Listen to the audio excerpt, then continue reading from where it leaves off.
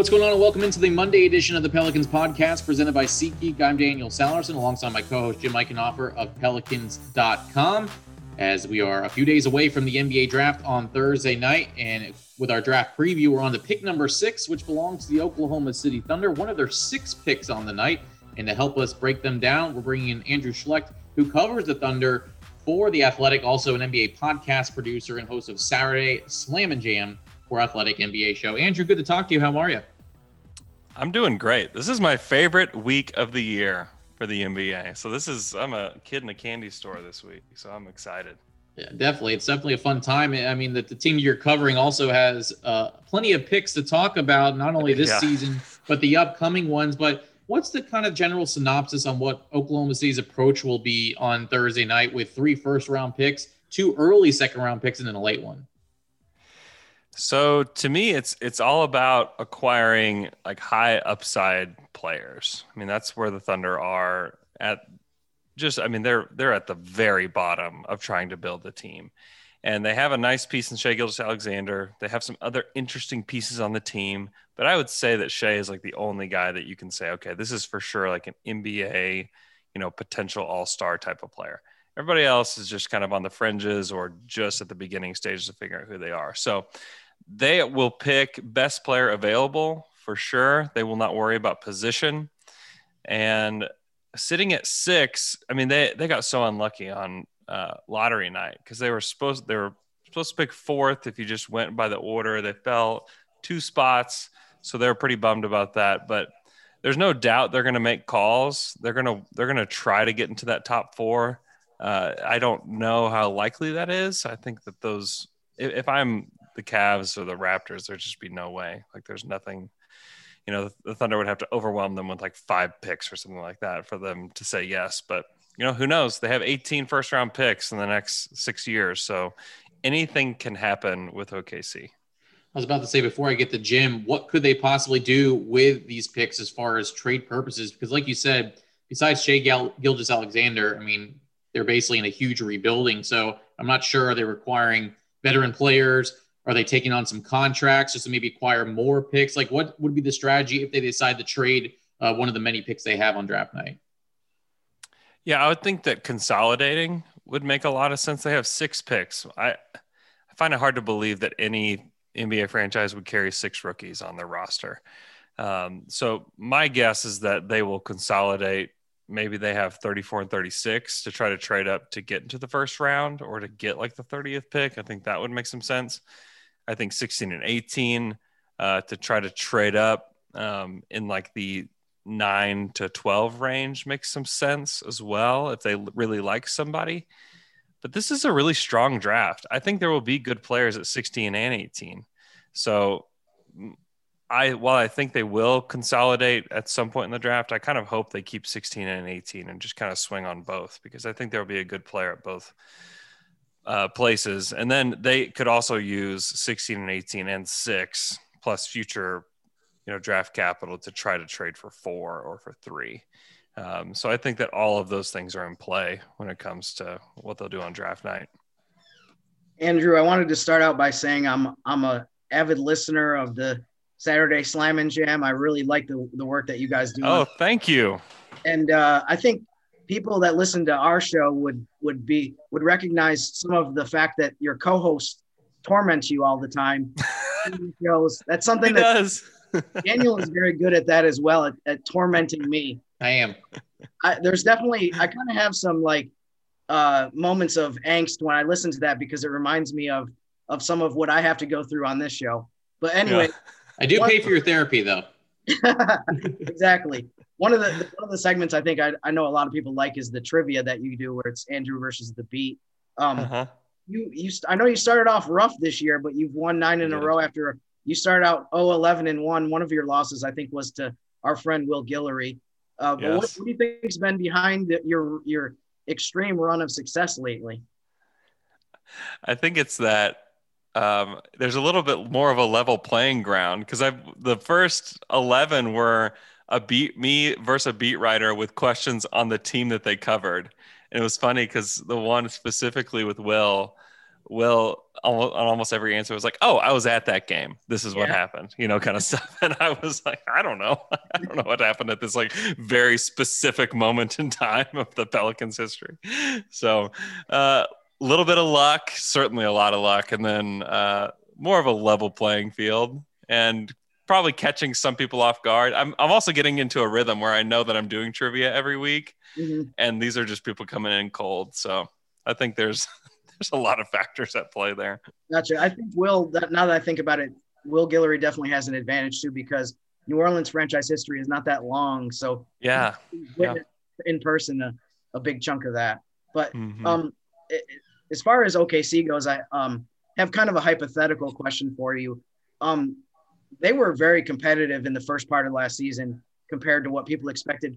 What do you think would have happened if they would have stuck with, staying with Al Horford and trying to compete? Do you think that they would have been able to stay in the play-in race? I think they would have been close. Yeah. It's just so hard to say because I think the goal was always to be in the bottom 5 of the league. I think that was always what like a stated goal was for the team. But I would say that I don't think they would actually make it because I think it just takes so much experience down the stretch to win the games that they would have needed to win. So I would guess that they would still been on the outside looking in, but man, they would have been close to 500. That's the kind of team that they were to start the year. And they unearthed some gems like Kenrich Williams was really, really good for them. And you guys know Kenrich. Like Kenrich he's my guy.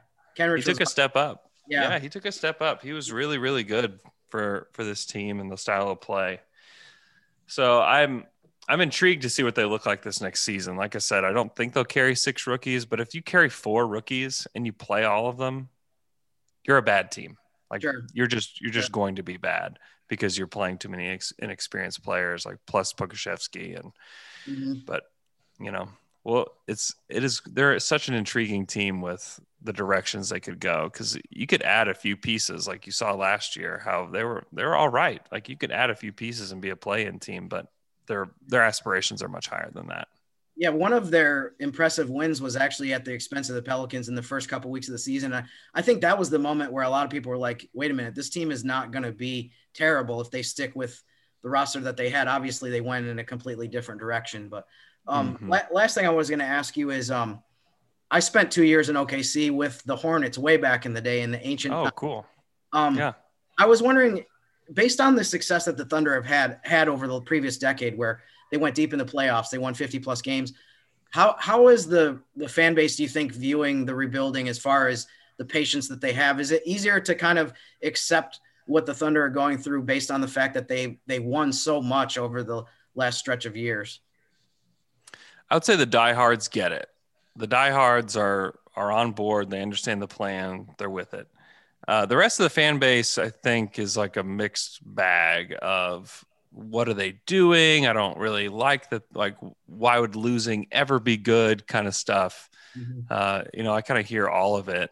And the fact is, like, this has been one of the more spoiled franchises in like NBA history because they came here. We had one bad year but we still like, oh, it's cool. Like we have Kevin Durant and Russell Westbrook. Like this is amazing. Like Kobe Bryant is here in Oklahoma City. What? Like there's just this buzz about the city. And then the second year they win 50 games and it's like, oh my gosh, this is great. And then they just kept building and building until they got to the finals. And then they were just like a good team for so long until Kevin left. And then they even still had Russ and they trade for Paul George and they get Carmelo Anthony. And then just like, wow, like the amount of stars that have been here and even Chris Paul, like adding Chris Paul, like the amount of stars that have been in Oklahoma City in this like 12-year span has been outrageous and it's abnormal. Like no franchises do this, especially small markets. So I think that there's a big portion of the fan base that doesn't like this because they're just they're like OU football fans and they're used to a team being good no matter what. And then they've just had it so good. So I think that there's kind of there's certainly like 2 levels of fandom here in OKC that I've seen. Well, it should be interesting on draft night with the Thunder with 6 picks, 3 of them in the first round, 2 of them early second round, and 1 late in the second round. It's Andrew Schlecht who covers the Thunder for The Athletic. Andrew, I really appreciate the time. I know this is a busy week, but it's a fun week, and I appreciate a few minutes today. Yeah, thanks, fellas. Great stuff there from Andrew Schlecht. And obviously, Jim, you talked about how you're a big fan of his podcast, does a great job with the podcast and on The Athletic called Saturday Slam and Jam. You can follow him on Twitter at Andrew K. Schlecht. But in some sense, Jim, the Thunder and the Pelicans are in pretty similar positions, more so from their bevy of draft picks that they'll have in the future. The Pelicans, with all those picks coming from the Lakers and the Milwaukee Bucks and the Anthony Davis and Drew Holiday trade. I can't even name you all the trades that the Thunder are impacted with how they got their picks. But these two teams come into Thursday night with the top two most picks, with the Thunder at 6 and the Pelicans at 5. So I think both teams have plenty of options come a few days from now. Yeah, I think it's going to be very interesting over the next few years. This is something that we're going to revisit at drafts for, I don't know, the next 6 or 7 seasons, next, off seasons.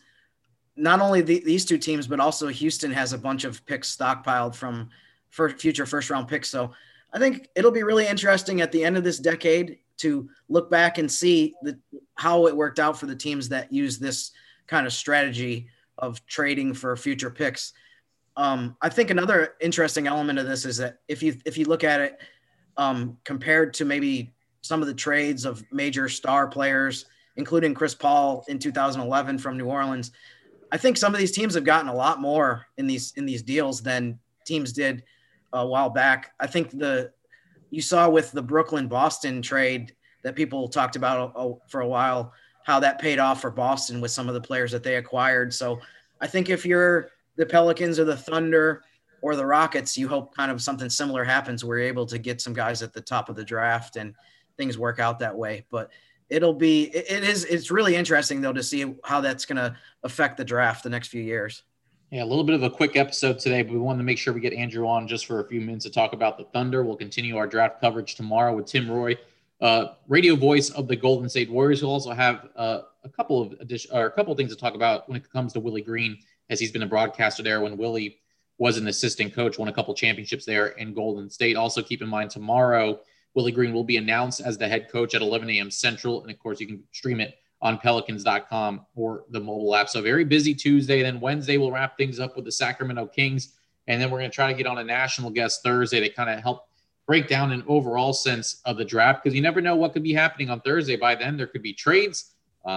This order might not be the same in the next few days. So we'll have more for you in the next couple of days as we lead into the draft on Thursday. And a reminder, Jim and I will be a part of the draft show presented by Hub International on Thursday on ESPN New Orleans 100.3 FM. Todd Graffinini and Gus Cattengale will be on location, Hooters on the West Bank, and then on Thursday, then Jim and I will be stuck in the studio. Yes, Jim's stuck with me. Not a really good consolation prize, but still appreciate the fact that he's going to join us on the air. You got the short straw on that one, my friend. Yeah, especially when I could be at Hooters on the West Bank. I mean, geez, this is extremely, it's like you're taunting me with this. If it makes you feel better, I'm going to be with you. I don't know if that's probably actually not going to make you feel better, but just you won't be alone. Okay, good.